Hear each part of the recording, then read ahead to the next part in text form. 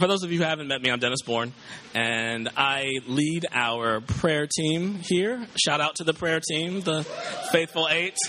So I wanted to start off this morning with a question for all of you, and this is for our adults and our kids in the room. I want to hear from you. Who knows what it means to... Jason? Yeah.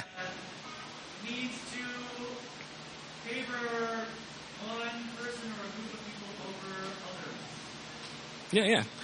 Somebody else. Who else knows what it means to play favorites?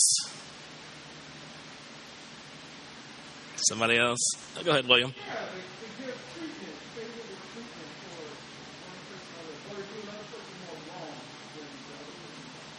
Yeah. And how does it make us feel when someone's playing favorites? Unfair? Yeah. Yes, absolutely. Even if we're the one receiving the favor, there's still a sense of that it's a little bit wrong, even though it feels kind of good sometimes. And I spent a fair amount of time working with kids, and one thing I learned very quickly about kids is if you want to see a child's heart for justice, give one of them just a little bit more, and you will see how on fire for justice kids can be. So definitely keep that in mind if you are a parent or a teacher, because nothing will be more disruptive. So I asked about playing favorites because that's going to be the topic of our sermon today and our passage today. So our passage comes from the book of James, chapter 2, verses 1 through 13. So if you can stand, please stand for the reading of God's word.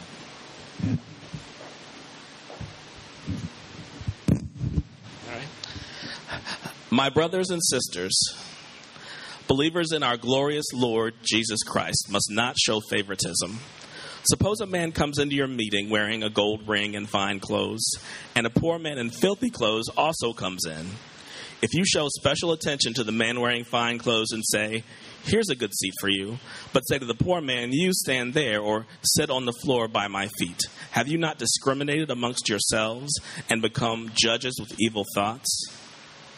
Listen, my dear brothers and sisters. Has not God chosen those who are poor in the eyes of the world to be rich in faith and to inherit the kingdom he promised to those who love him? But you have dishonored the poor. Is it not the rich who are exploiting you? Are they not the ones who are dragging you into court? Are they not the ones who are blaspheming the noble name of him to whom you belong? If you really keep the royal law found in Scripture, love your neighbor as yourself, you are doing right. But if you show favoritism, you sin and are convicted by the law as lawbreakers. For whoever keeps the whole law and yet stumbles at just one point is guilty of breaking all of it. For he who said, "You shall not commit adultery," also said, "You shall not murder." If you do not commit adultery, but you do commit murder, you have become a lawbreaker. Speak and act as those who are going to be judged by the law that gives freedom, because judgment without mercy will be shown to anyone who has not been merciful. Mercy triumphs over judgment. This is the word of the Lord.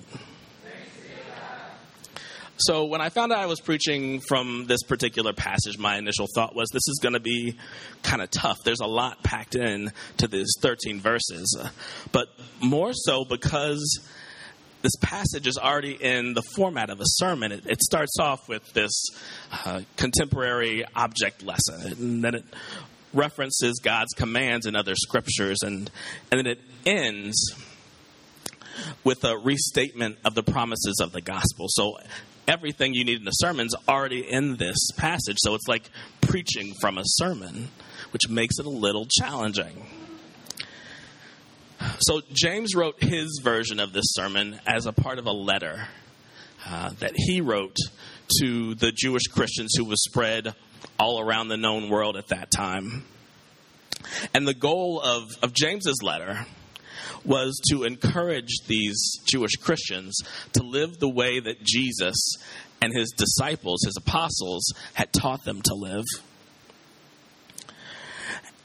A couple of weeks ago, Pastor David started off the sermon series in James by talking about us being peculiar as Christians.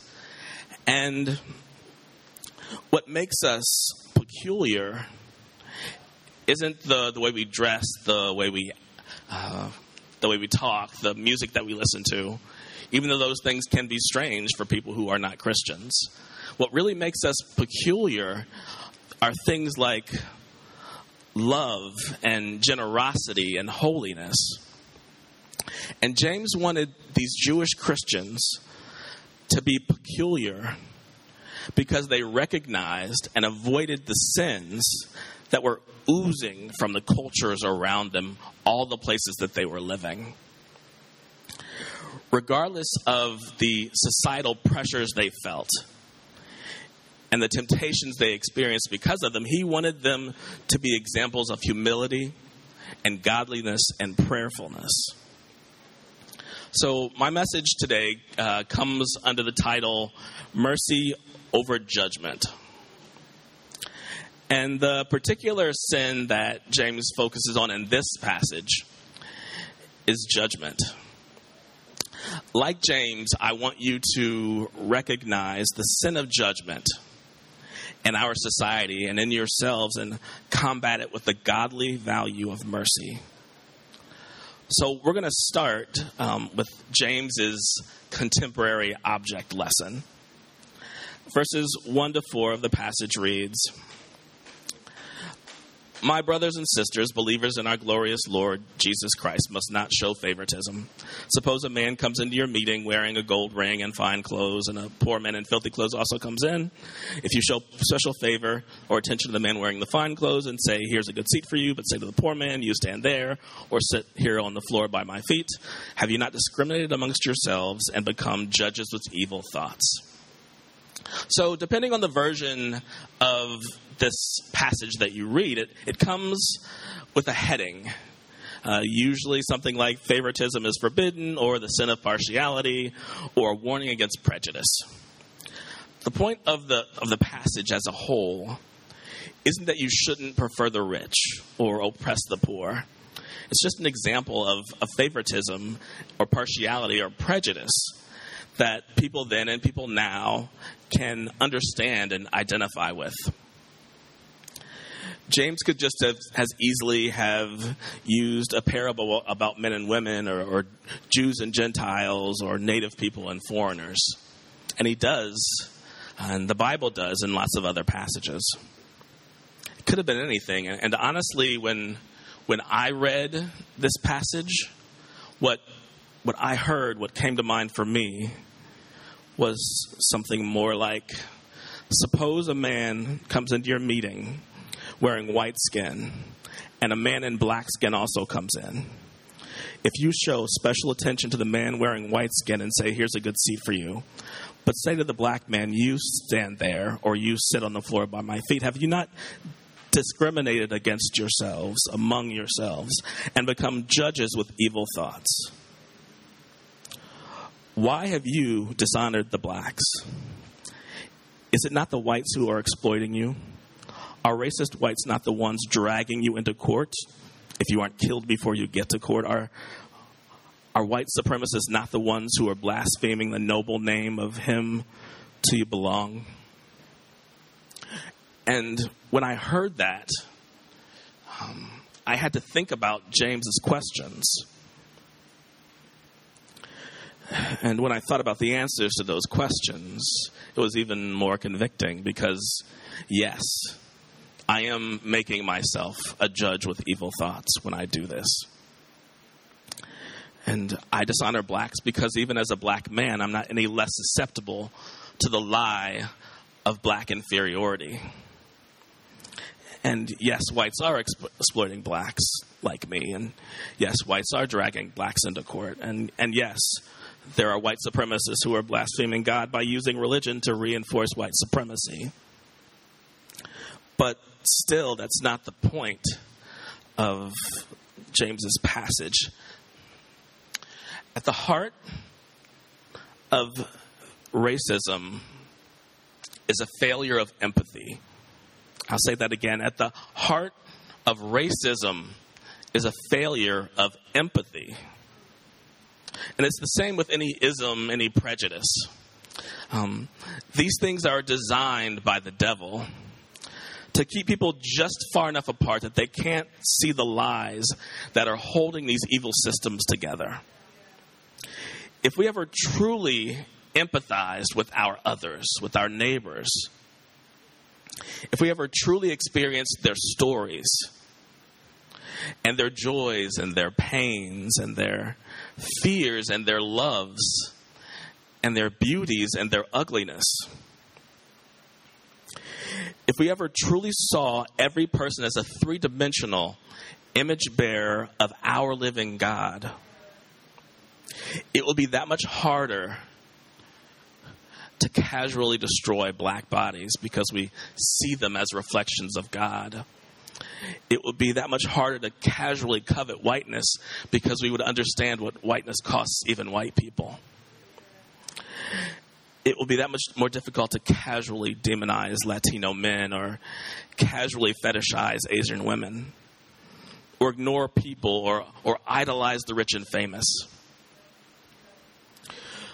We often think of our partialities or our prejudices. We think of them the same way we think of God's grace. God's grace is defined as unmerited favor. And we have to understand that we don't prefer or show partiality to people out of love or out of the goodness of our hearts, completely disconnected from what we believe those people truly deserve. You make a judgment, and based on your judgment, you decided that one person deserved more and one person deserved less. You made yourself a judge, and you handed down your sentence. And that is the point of the object lesson. And with that in mind, we're going to move now to how James references God's commands in other scriptures. And his references are found in the second set of verses 8 to 11. If you really keep the royal law found in Scripture, love your neighbor as yourself, you are doing right. But if you show favoritism, you sin and are convicted by the law as lawbreakers. For whoever keeps the whole law and yet stumbles at just one point is guilty of breaking all of it. For he who said you shall not commit adultery also said you shall not murder. And if you do not commit adultery, but you do commit murder, you have become a lawbreaker. James is not challenging us to choose the right side. Being peculiar isn't about favoring the people that society oppresses and oppressing the people that society favors. I don't win at holiness by choosing the poor over the rich or choosing the black over the white. Sure, that's countercultural, but we haven't been called to be countercultural. We have not been called to set up our culture as a standard and then make a show of opposing it. We have been called to set up Jesus as our new standard and to make a show of running after him, running after being like him, running after loving like him. We're not here to win the game by changing the game or changing the rules or changing the prize or changing the playing field. We need to say, in the words of Daenerys Targaryen, that legendary white female abolitionist, I'm not here to stop the wheel. I'm going to break the wheel. I'm not peculiar because I challenge or change the outcome of my judging process. I'm a Christ follower because I reject the notion that I even get to judge. Later in the book of James, in chapter 4, James says, but if you judge the law, You are not a doer of the law, but a judge of it. There is only one lawgiver and judge, he who is able to save and to destroy. But who are you to judge your neighbor? So you see, we aren't called to be better or fairer or more righteous judges. We are not called to be judges at all. And James states very clearly that sitting in judgment of your neighbor isn't just role confusion or getting too big for your britches, it's sin. If I'm judging my neighbor, I might be rewarding them or condemning them, but either way, I'm setting myself above them, and if empathy isn't possible from that vantage point of sitting above someone, then love definitely is not possible from that vantage point. And if I'm not loving my neighbor as God commanded, then I am sinning. Thinking back to the example of racial prejudice that I mentioned before as a way to frame this, it reminds me of a quote from Judy Copeland, who's a pastor and author. She said, "We may be clueless and awkward around the subject of race, but we know what the gospel demands, that we keep working at being better neighbors." And the same way that we rank people and we judge people and we rank the value of people, we also do the same thing with the severity of sin. We place sin on a continuum, and we say that this sin is better or worse than that sin. And if you're anything like me, being a little judgy, playing favorites, is right up there with the sin of gossip or going over the speed limit. It's just the equivalent of a white lie. But just like God is not a respecter of persons, he does not rank sins. If you break the law, God's law in any way, the whole law is broken. You can think of the law like a pane of glass.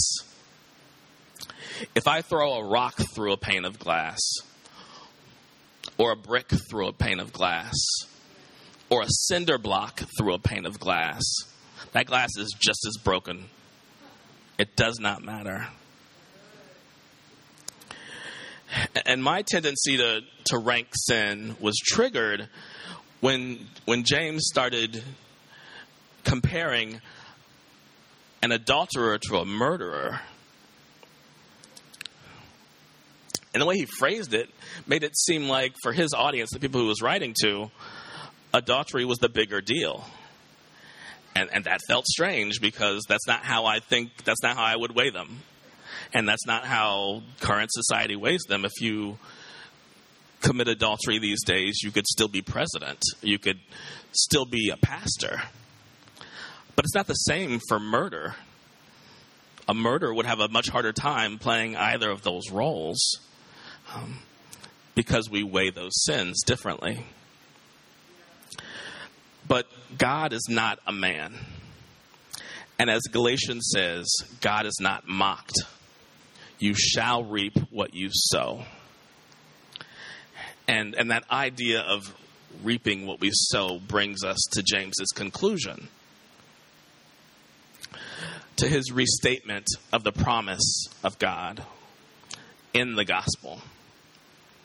The final verses of our passage, verses 12 and 13 read, "Speak and act as those who are going to be judged by the law that gives freedom, because judgment without mercy will be shown to anyone who has not been merciful.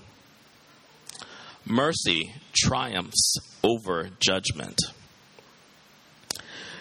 Jesus said something very similar. He said, "Do not judge, or you too will be judged." And Jesus added that not only will you be judged, but you'll be judged the same way that you judged others. You'll be judged with the same measure that you use to judge others.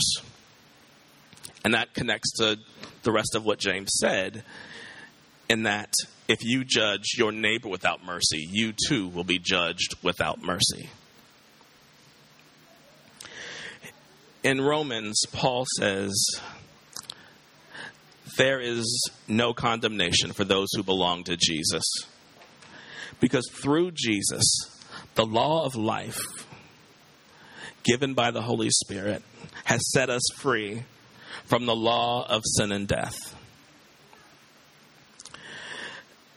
And because I believe that Jesus, in his sacrifice, has freed me, I live and I love and I forgive like someone who knows what it is like to be freed from sin. I forgive like someone who knows what it's like to be forgiven. I love like someone who knows what it's like to be loved in spite of myself. The freedom that I have in Christ restores my ability to have empathy for other people who are poor and oppressed and marginalized, because I know that I was poor and I was oppressed and I know that I was bound to sin. And because I know that the only thing standing between me and poverty or oppression or bondage to sin is the blood of Jesus. Showing mercy or having the power to condemn, but instead showing kindness to our neighbors is not just an act of love. It's also an act of faith. James said that we are to act like those who are going to be judged by the law of freedom. By faith, we believe that God, who is that one lawgiver and judge who will judge us all, who is able to destroy us, will instead choose to show us mercy and save us. So in faith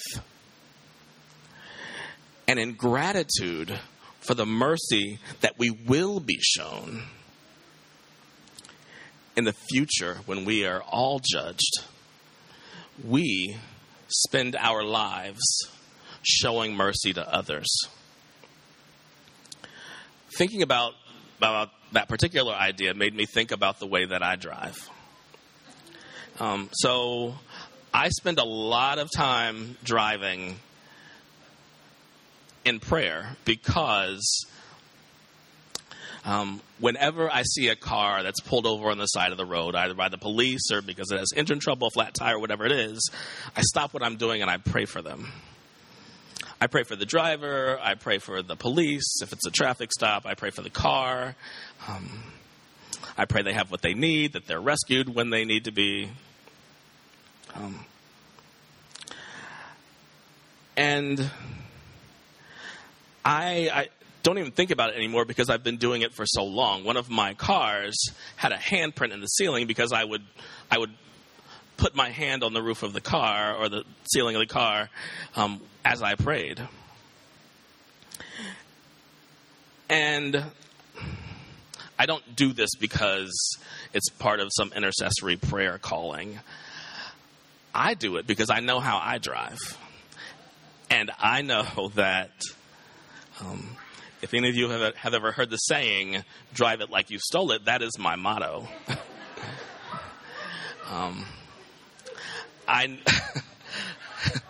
My last speeding ticket's been a while, actually. At least one in person. Those cameras don't count. My last speeding ticket was for going 79 on Lakeshore Drive, which has a speed limit of 45, and I think that's wrong. I think that speed limits should work like the economy. We're a capitalist nation. Our speed limit should be based on what the market can bear. I think if you can safely drive 80 or 90, you should be able to drive 80 or 90. And if you can't, you just stay on the right lane. And this has been my motto for a while. When I was younger, I would rent cars a lot, and this was awesome. I didn't have my own car, so I would rent a car, and if you can imagine that being my ethos, having a car that I don't have to pay maintenance on, and I have that good insurance on, I absolutely drove that car like I stole it. But my point is, I know, because that's the way that I drive, it's just a matter of time before either the police or my car says enough. And I want to know,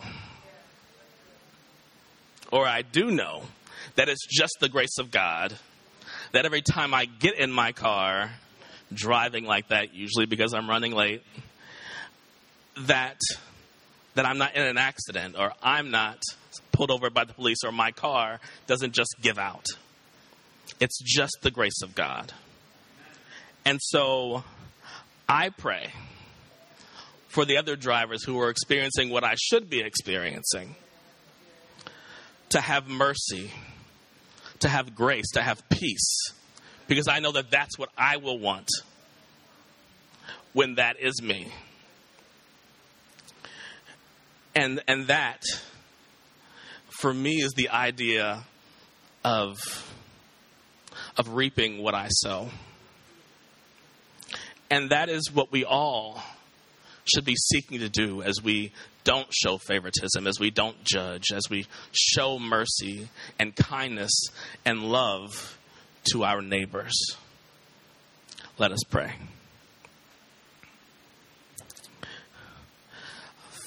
Father God, we thank you for Jesus, for his gift, for your gift of him and his gift of his life, and the gift of the Holy Spirit, which frees us. Let us not take that freedom for granted, but let us use that freedom to free others, to show mercy to others. And when loving others calls us, like James, to point out sins in their life, let us be bold and willing to do that, and to do that in love.